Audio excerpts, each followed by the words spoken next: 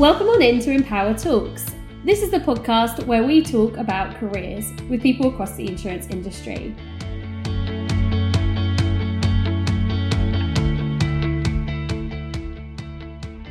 Welcome to today's episode of Empower Talks.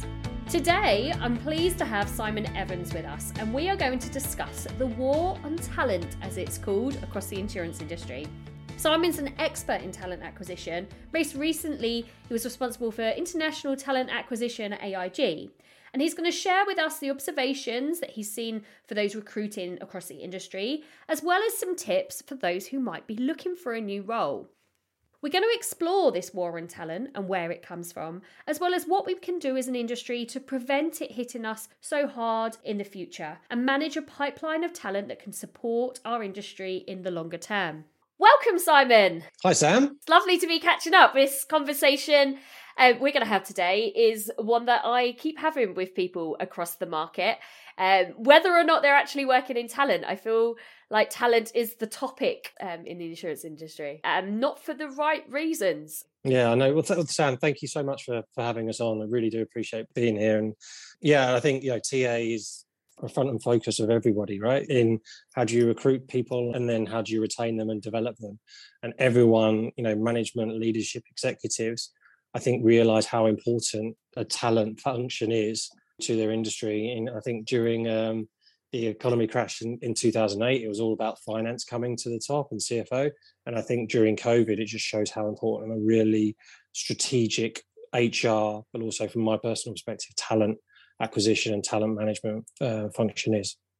Yeah, and unfortunately, it's kind of proven that way because we've got this war on talent is the way that everyone's describing it. I feel like it's a dramatic term, but maybe it needs to be dramatic for people to take note of how much of an issue potentially this has been over the past, well, it's been most of the year, I'd say, really. This really did creep up, didn't it, from right at the beginning of the year?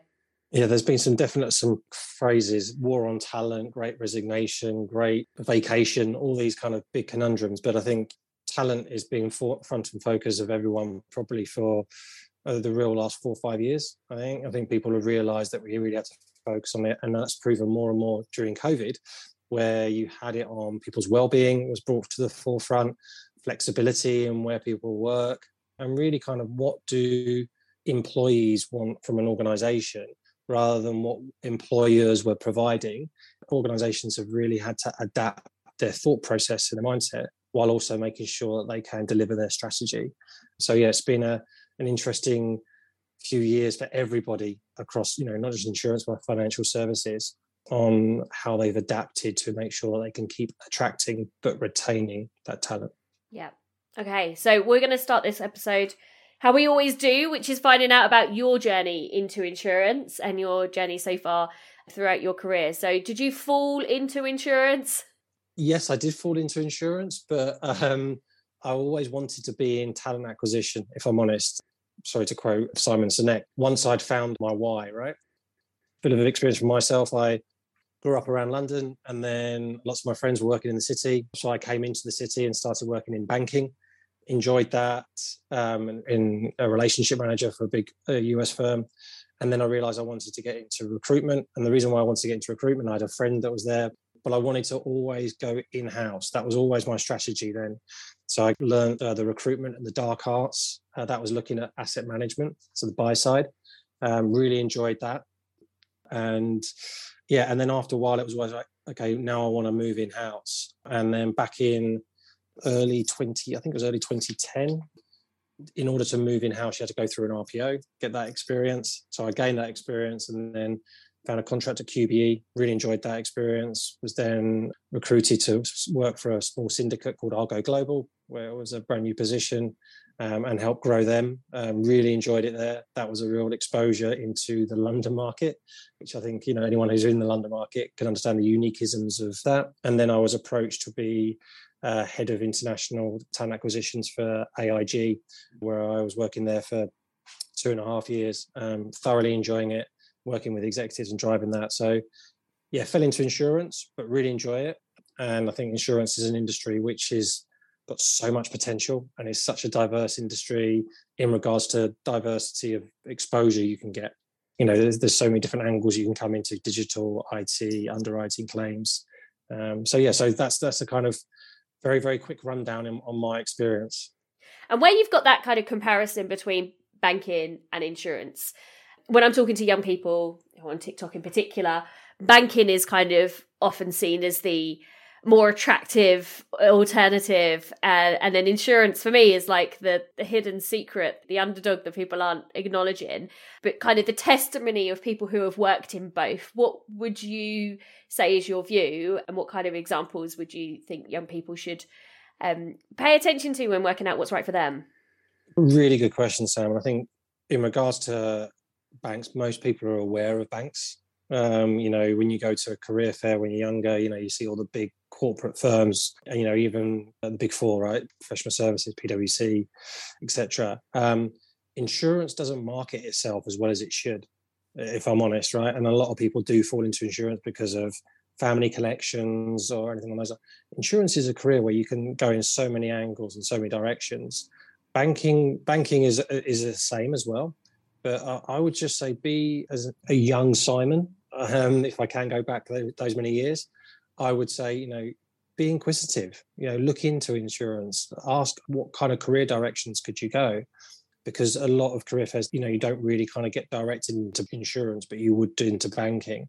And I think the comparisons are, you can have careers in both, really successful careers. But insurance, I think, has got so much that it can do. I think there's so much more value add you can provide in insurance. But I think, insurance is such a more, I believe, a collaborative industry where, and this is one thing we can maybe talk about later on, networking. People love to meet people. People are more than happy to have chats and conversations, where in banking, maybe they're not, because they're maybe more of a cultural industry thing. But I thoroughly enjoyed my career in banking.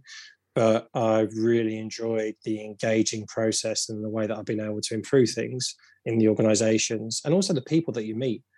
A lot more people in insurance have been better mentors, really good people to kind of bounce ideas off. So I think insurance is a very different industry, but there's so much variety in insurance. And I really do think it's a great industry, and it's always going to be here, right?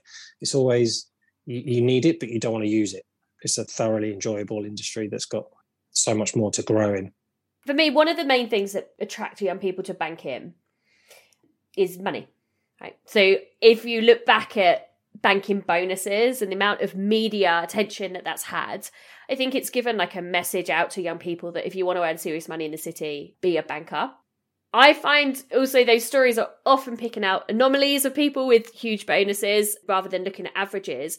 I spent a small amount of time in a investment bank in my placement year, and I didn't see much of a difference as a whole between salaries in banking and salaries in insurance. The difference I see is that people don't talk about it in insurance. Would you say that kind of matches what you've seen too?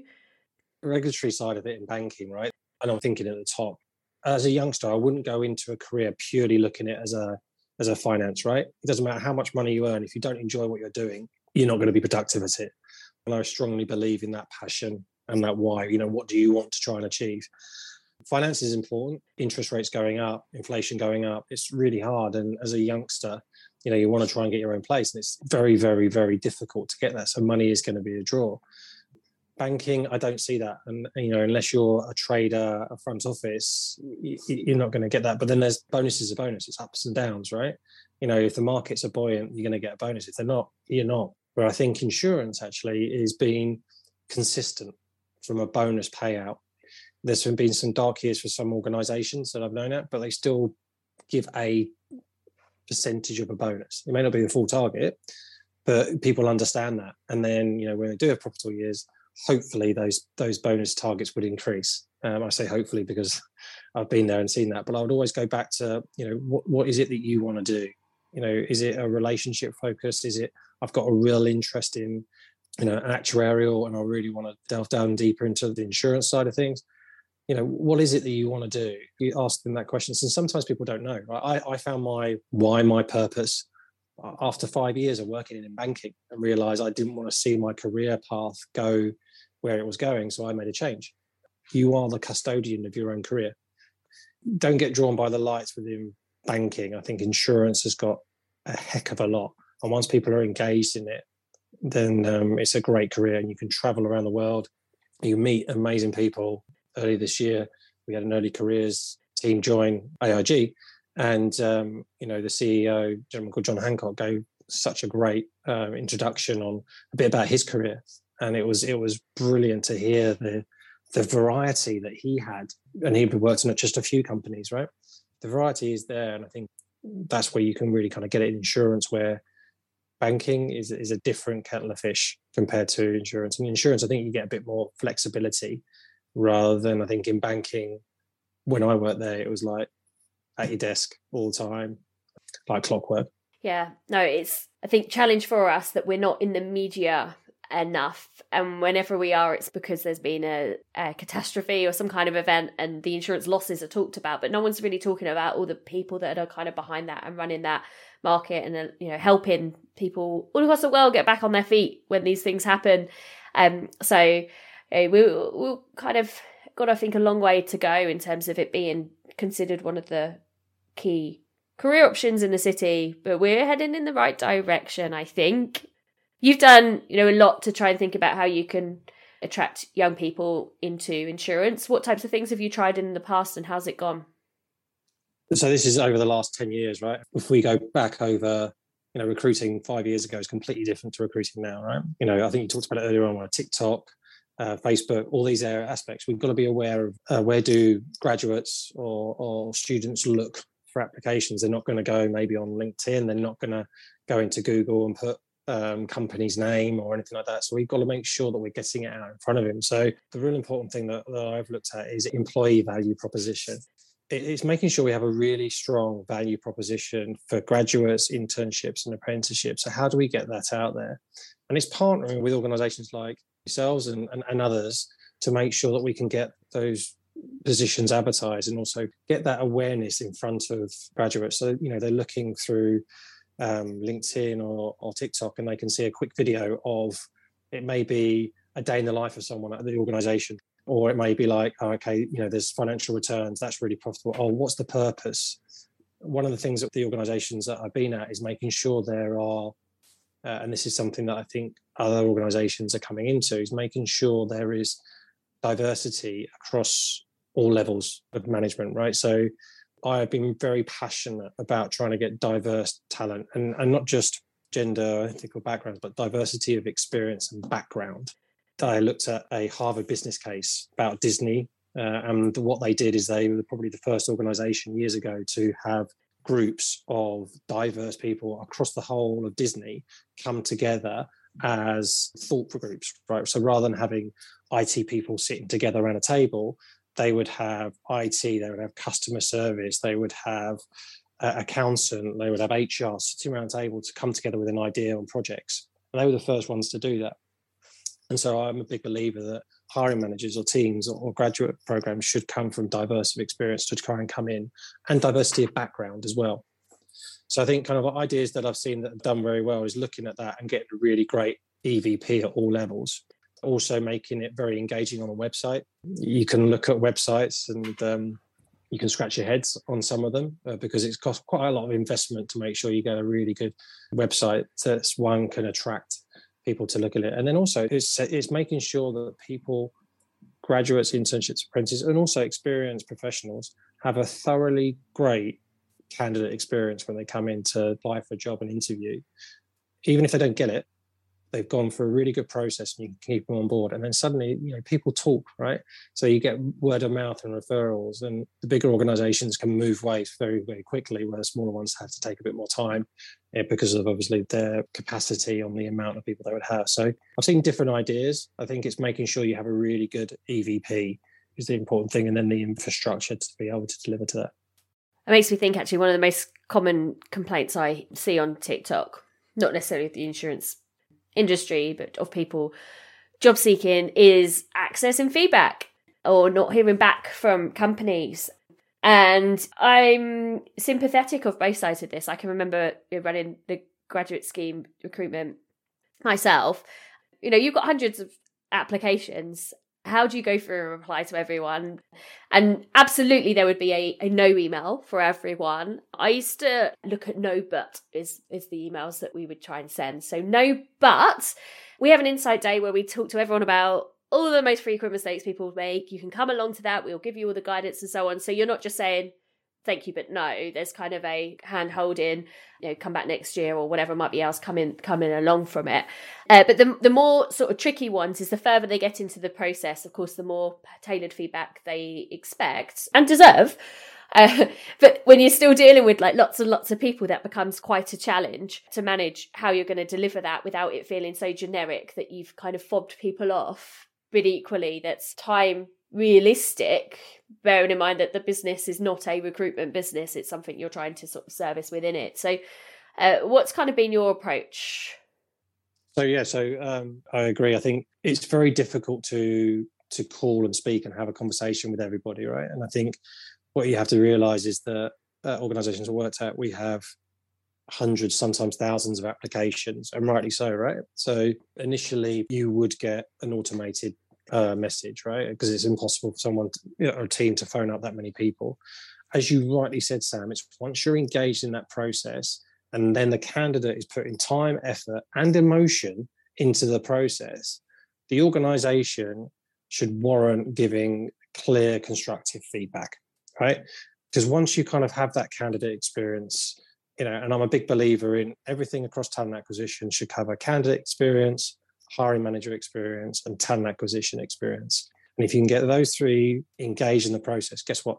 It moves smoother. A lot more people are engaged in the process. So in regards to feedback, once you've kind of engaged in the interview, whether that be a online video, you should still get a call with feedback to say, it may not be going through to the next stage because we're looking for someone, who's got a bit more experience in X and Y. So, you need to be able to kind of give that feedback. And then once they're more engaged in the process and they may be coming into assessment days and they may not get it, then you've got to give feedback to that individual. And also maybe sometimes give them some coaching on, how they answered a question or how they came across. Because graduates and interns and apprentices, they're not used to it. Maybe their first time they're interviewing, maybe after a mock one that they may have done in a classroom somewhere. So you've got to make sure you're kind of treating them fairly and giving them clear feedback so that they're still engaged with the organisation, because they may not work at this level, but if they carry on working 5-10 years, you may be an employer choice in 5-10 years' time when they've got that experience and they may be moving into underwriting claims, wherever it may be. So you've got to make sure they have a good feedback. So that's what I'll do. And I've been through a number of processes where you may get a no, but that person said, I'll call you back by Friday, and they call you back on a Thursday. Or someone says they're going to call you back on a Friday, and then it gets to like Wednesday the following week, Thursday the next week. Suddenly you're like, what did I do wrong? What did they, your head plays tricks with you. So you've got to make sure you give candidates the value on that. And I think that's at all levels, right? Feedback is so important, and you have to invest in time. And that's part of the skill set of an internal function, early careers and talent acquisition function, where sometimes it's not thought of from the business. It's like, there are no because of these 3 points. That's where a real value-added TA function can come into their own. So this war on talent, as we've mentioned, it's a global thing. It's across different industries, absolutely. But I certainly think it's hit us in insurance a lot harder than other industries. What do you think has been the instigators or the things that have increased the shortage of talent or the gaps that we're seeing compared to other industries? Where did we go wrong? Wow, what a question. Where did the insurance industry go wrong on their hiring for talent? That's maybe a round table in itself, Sam. Not necessarily on hiring for talent. I'd say talent as a whole, right? Because we've got people in the industry. We don't seem to have the right distribution of talent. There's too many gaps within it. If we look at internally first, right? And I think if we look at why has there been so much attrition across the organisations, right? One, I think the feedback that I've got from so many people is management not having the right career discussions with them, right? So, the one thing that, and I hope if some of my old team are listening, they would kind of take it from my side, is that be constantly speaking to them about what, where do they want to go? What do they want to try and achieve? How are they feeling, right? and making sure that we can kind of give them that exposure, or when we can. And so these are the kind of career discussions that people should be having every quarter with their management on, what's the next 18 months to a year going to bring, right? And so you can manage that expectation. So if you're listening to this and you're not having career discussions with your manager, ask for it. Just literally go, in our next one-to-one. If you're not having one-to-ones, have one-to-ones. That's another thing. And managers, if you're listening, leadership, make sure you're having one-to-ones with people. That could be half an hour, whatever regularity suits you. But make sure you're having it, because otherwise people are going to get disengaged. So making sure that you're keeping the engaged talent force on board, and then making sure that you're able to kind of look at options, maybe within your team, but also outside of your team, on where those people go. And I think that's where workforce planning, succession planning comes into its own. If you have a really strong, organised workforce planning, both internally and externally, then that puts you ahead of anything. So that's kind of like what I would say from an internal point of view. So there's been lots of people that have left because they've not had career progression discussions, and also they've not had correct pay rises as well. And I think that's something that a lot of people kind of brush to one side, but I think, it is very important that everyone's assessing their jobs correctly and having the right grading and pay for those jobs. Because, some of the moves that I've seen and some of the counter offers that I've heard of are exceptional. And that's going back 6 months over the last couple of years, because they just don't want to lose that talent. So, making sure that you're, as a manager, you're having those career discussions and making sure those people are paid the right salary. And then also from an individual, making sure you're having those career discussions, taking your career in the direction that you would like to go, and having exposure to projects and discussions that way. So that's probably from an internal point of view. So that's been the biggest attrition, why people have moved organizations. In regards to attracting talent, I think it goes back to that point we talked about earlier. I don't think we're marketed very well to attract young, diverse talent into insurance. And I think that's where, if we look at a London market, Lloyd's, we could do a lot better as an organization. So everyone connecting together and thinking, how can we improve our value proposition as an industry? And then as an organization, you can then go down to your own EVP and what your purpose and values are as an organization. And then also, are you living and breathing those values and purposes, rather than is a select few people sitting around a table thinking of what their values and purposes, but they're not speaking to the business. So there's got to be a connected one there. So it's to attract people. And then it's also, making sure that we are making it, we are celebrating our successes. I think we don't celebrate our successes enough. Marketing can be improved on that. So someone clicks on a large insurance website and kind of go, cool, is that an organization that I'd like to work with? So they Googled it. They've got to make sure that they're aware of what talent is seeing. And I think sometimes we kind of don't have that as a priority. There's enough talent kind of going around it, but it's that funnel to try and get younger, more diverse talent into insurance. It goes back to the points we mentioned earlier about flexibility and those kinds of things. So I think it's both internally and externally. I've got a handful of theories on this as well. So the oldest one, or I guess the challenge that there was the most foresight of, I can remember sitting around tables in the LMA a decade ago, and there being stats of how many people were due to retire, what percentage of people were due to retire in the market in the coming years, and essentially realising that there's a huge amount of knowledge and it's about to go. What are we doing about that? The conversations were there, the things were going on, but I think then with COVID, that proportion of people who were almost due to retire suddenly looked at it and thought, yeah, I'm probably close enough. I'm going to use this as my exit opportunity. So we saw a sudden exit of people at retirement age a lot quicker than we'd probably thought would be the case. So I think we've kind of lost a whole level of people at that level or at stage in their career faster than we expected. I feel like the main problem, and this is one of the ones I voiced this on LinkedIn, and the amount of interaction, the amount of private messages I got in response to this one was actually really interesting. I feel like for me, the biggest issue is we've had young people coming in, and actually a lot of companies maybe held back on their recruitment for a few months, but most insurance companies went through dramatic periods of growth during COVID, headcount-wise.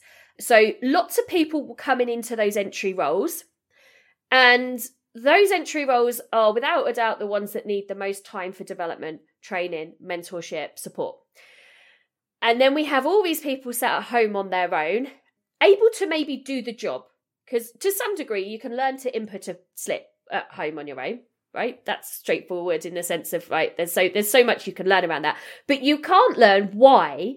Why is it that broker for that risk? Why is that broker on a higher brokerage than that one? Why have we got different limits here or there? Why do we seem to have so much business in that region? All of the curious questions you would get as a traditional box assistant or underwriting assistant, might call it now, that you would just be asking someone because you're sat next to them. You can't interrupt somebody's day when you're working in a different place to be like, oh, I'm curious. Hey? So there's the limit on how much they could learn from each other just shrunk right down. And as well, I think there was a huge amount of training that was put out. And the priority was training around helping people work from home and well-being, which I think was the right thing to do.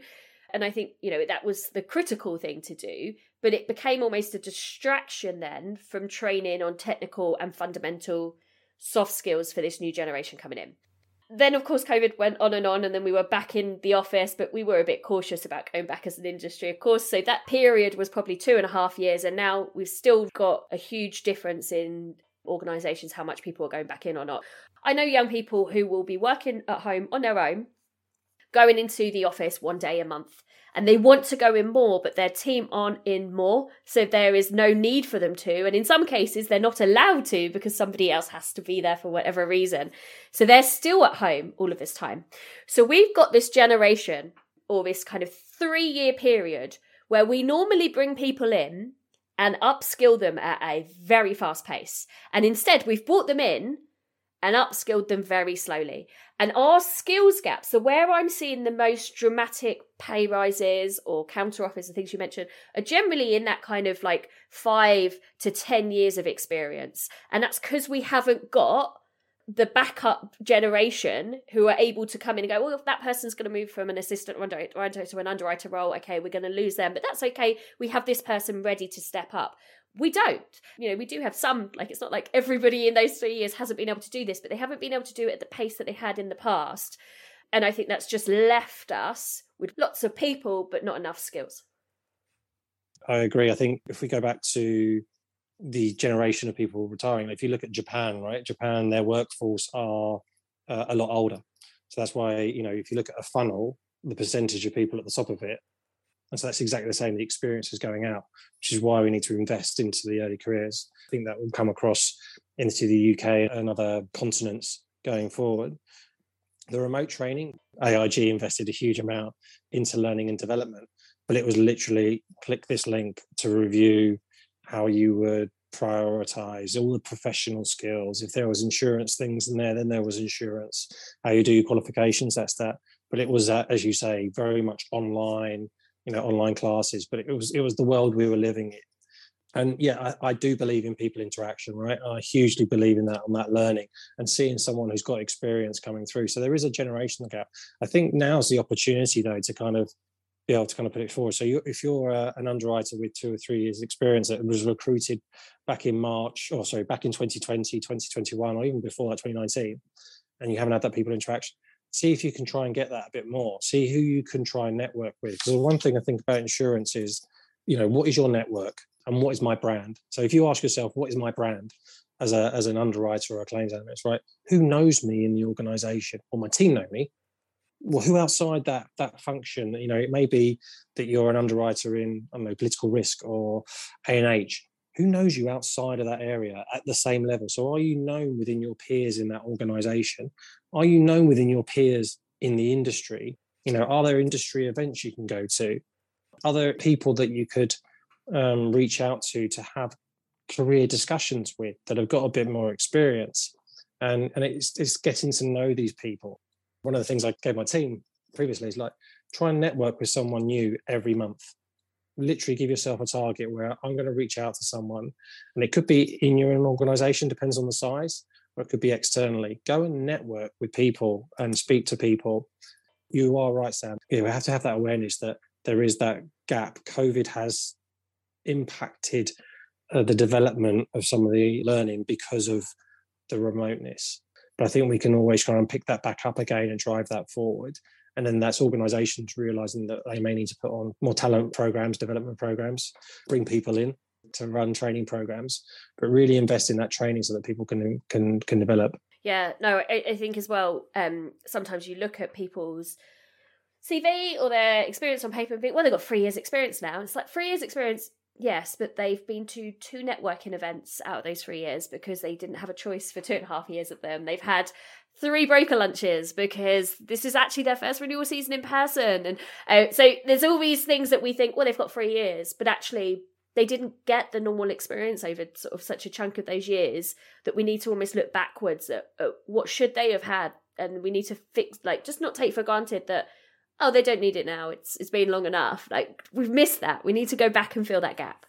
Yeah, and that's down to management to be able to say that, but also then down to the individual in person to kind of realise that, there's no harm in saying I haven't had experience of that, or can I learn a little bit more of that? Once you get that learning, yes, write things down, write as many notes as you can do, be a sponge. The other thing that I would say is, like, literally, careers happen at different paces, right? Be patient, right? Nothing's going to happen overnight. You're not going to always get that, after 12 months, I wanted to be at this level and I wanted to learn this. You'll develop at different stages. So, be patient. And I think, one of the things that I would say is the networking is very important. See if you can get, over time, develop networks from peers of people that, you can speak to about careers or even just industry situations. Like, this broker came to me the other day with this policy and I didn't really understand it. Or, are you able to ask those kind of questions to people? It may be a manager, it may be a colleague, it may be someone, as I say, that's in another organisation.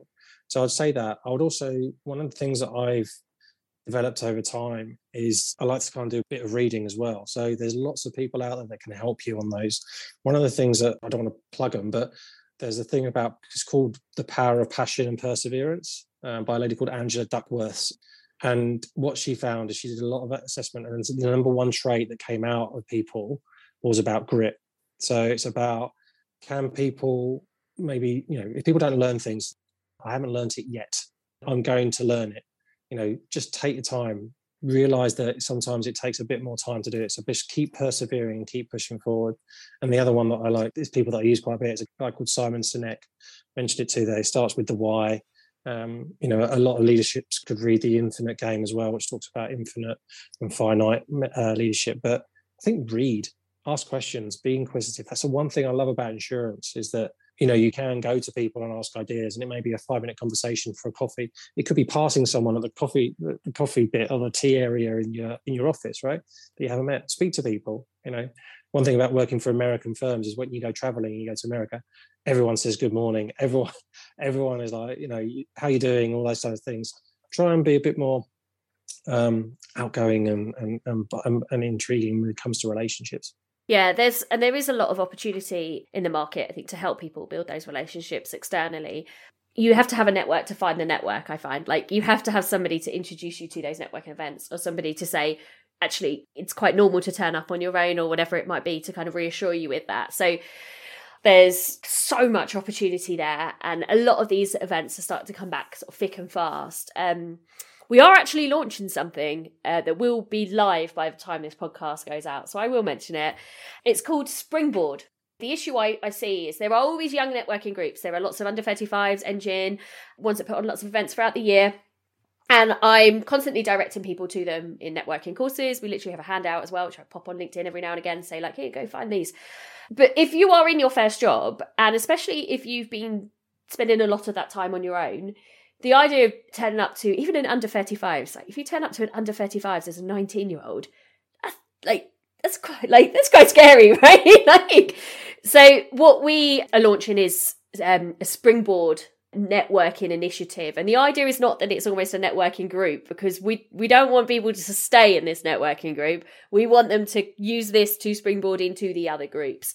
So we'll be putting on events, 4 social events throughout the year, a couple of speed mentoring events, and then also doing a monthly newsletter of lots of events that people can sign up to that they might want to. And by the time we launch, we'll be confirming who all the kind of sponsors are and so on. But we've been inundated with companies who want to help with this, who want to host the events, because we want it to be free. People don't have to ask their manager, because young people, they find it hard to ask their manager for stuff. They learn that through experience, but asking for someone to pay for a ticket or whatever it might be, but just making sure it's free and accessible for as many people as want to come to get to.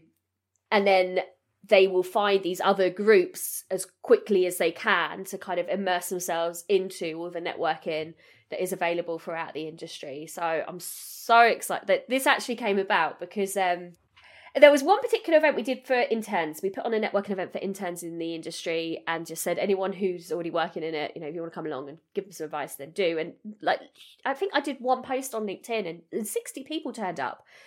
So it's like, okay, there's a need for this. And then when we were there, multiple people kept saying, we want more of this. Like, can you put on more events like this? And I just kind of put in the cart behind the bar and paying for the drinks. And I'm like, yeah, I'm put on more events, but I can't do them all year.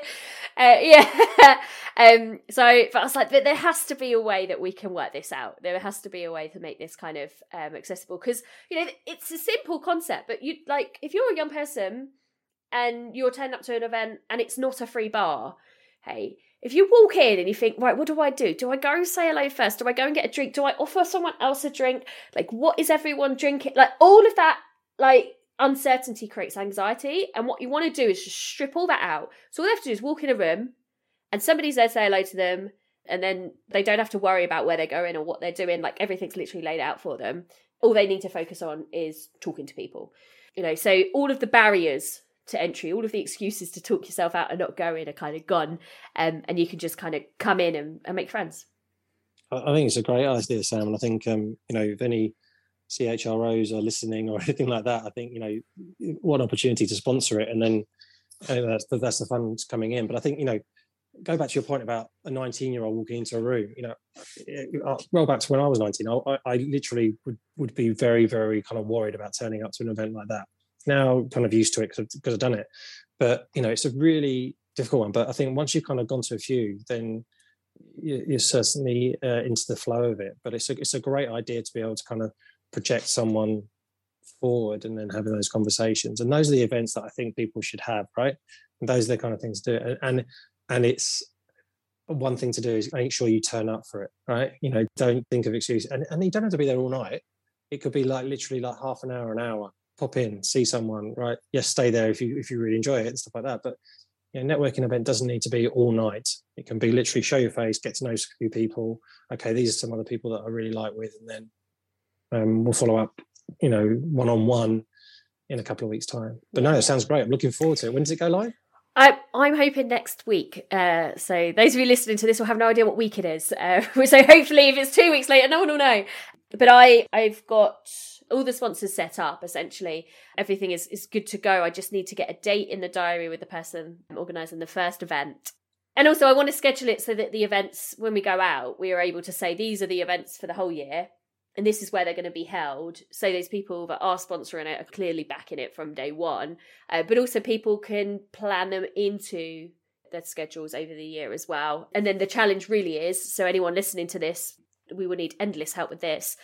We want to send out this monthly email with all the events that are going on that young people might want to go to in insurance. I feel like I know a good lot of networking groups. I'm always discovering new ones, and new ones are always being created. So anyone who knows of any, connect with us. Or if you run one and you want to have a conversation with Hannah, who's going to be running this, she will be essentially, it's going to be her job to know everything that's happening in the industry and just have one standard email that goes out to direct people to all of the different sign up pages and everything that make it easier for them. That sounds very exciting. Yeah, good luck. It'll be good fun. So you've mentioned some kind of guidance for young people and early careers and so on. I guess what's quite interesting, not just focusing on the early careers piece, because you do, of course, talent acquisition throughout the business. What do you see as kind of some of the key skills, the most common traits that would help you identify somebody as high potential talent? So I'm a big believer in, when I'm interviewing people, what have they achieved? What has been the achievements? And sometimes it can be a team achievements, right? But also sometimes it can be individual, like looking at areas and ideas where they could have looked at innovations or enhancements. So really kind of getting to see how they've enhanced the delivery of their function, right? And if you look at it from an underwriting perspective, obviously you look straight away at how much revenue they brought in and stuff like that. But it's also what have they done? Because sometimes they get given a book, right? And then it's just renewing that book. But what are the new relationships? How have they improved relationships externally, but also internally with other functions, right? What have they done that's extra, that is outside of the normal deliveries? And then if you look at the functions, it's then looking at, operations. How have they improved processes, procedures? How have they enhanced relationships, not just within, say, one country, but within the whole international or global region? But really looking about, I'm interviewing people on their professional skills and professional skills. I'm not interviewing them on the technical side of things. That's, it's such a difficult one to be able to understand the technical side of an underwriting, and then 1 minute, and then the actuary, and then a claims. So I'm asking my teams to really interview people on their professional skills, innovations, and then if it's leadership, what type of leader are they? The biggest thing that's coming out really at the moment is empathy. Are they able to be a really empathetic leader? Are they really able to understand situations? So it's really making sure that you really do focus as much on those professional skills and how you communicate in a stressed situation, but then also how you communicate in a calm communication situation. And that's at all levels. And then you kind of go into their strategic understanding. The higher you go up, what strategies did you put in place to grow or specialty, right, across that region, right? So, or multinational, how are we looking to grow that? Or actuarial, what strategies are we looking to put in place, and what have you delivered in the past that are transferable? So those transferable skills. So those will be the key things. And obviously, yes, it's very important that people get the technical side of things, but I'm a big believer in the professional skills. I don't like calling them soft skills, because I don't think they are soft skills. I think they're so important to be able to communicate with people, being able to prioritize time management. We talked about it from a recruitment perspective, but get back to people when you say you're going to get back to people. It's just those simple communication skills. I'm interviewing people on the professional skills and what they've delivered. And I like to have it as a conversation, right? I don't like to have it as a structured interview. Tell me a strength when what are your strengths? What are your weaknesses?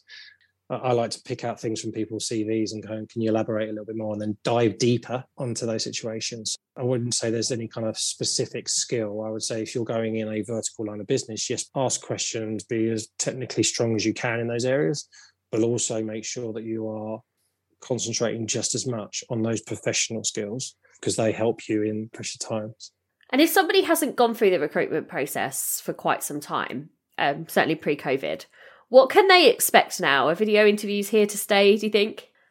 Yes, I think online videos are going to be there because of the speed, right? You just really enhance, especially the first stage. But I think once you kind of go through that first stage, I think then it's all going to be, in person. And I really do encourage people to do it from both sides, right? So it's engaging for obviously the hiring manager who's interviewing, but also it's so important for the candidate to know what the organisation is. How did that person behave face to face? What's their body language like? What's the office like? Am I used to that commute? So I think it's very important. And then it comes down to logistics, right? Sometimes some of the interviews I was doing, it'd be like, right, okay, we want them to interview with this stakeholder, that stakeholder's in another country, another time zone, right? So technology has definitely helped with that. And I think people are now so much more used to it.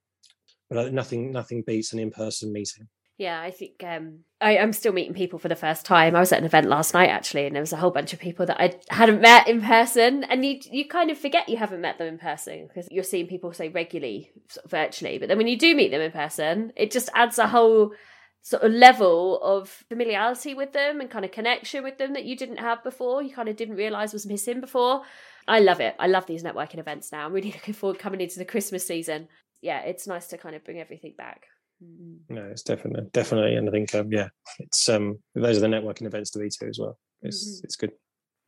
So we always end these podcasts with a piece of advice. So your top advice to give out to people looking to enhance their careers, what would be your go-to? Cool. There's so many tips that I've received over the years, but I would say the one thing I would be is be authentic and be yourself. You are who you are. Continue being that.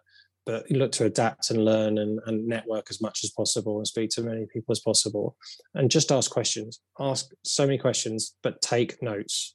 Be yourself, learn, ask questions, network, be intrigued, be interested. you are the owner of your career. So, and also things don't happen overnight, right? They take your time. They may not happen straight away, but careers, as I know personally at the moment, they go in chapters. Yeah, just be yourself, still be who you are, but learn and ask questions. Brilliant. Thank you so much, Simon, and we'll direct people to your LinkedIn as well in the show notes. So if anyone does want to get in touch, they will come and find you there, no doubt.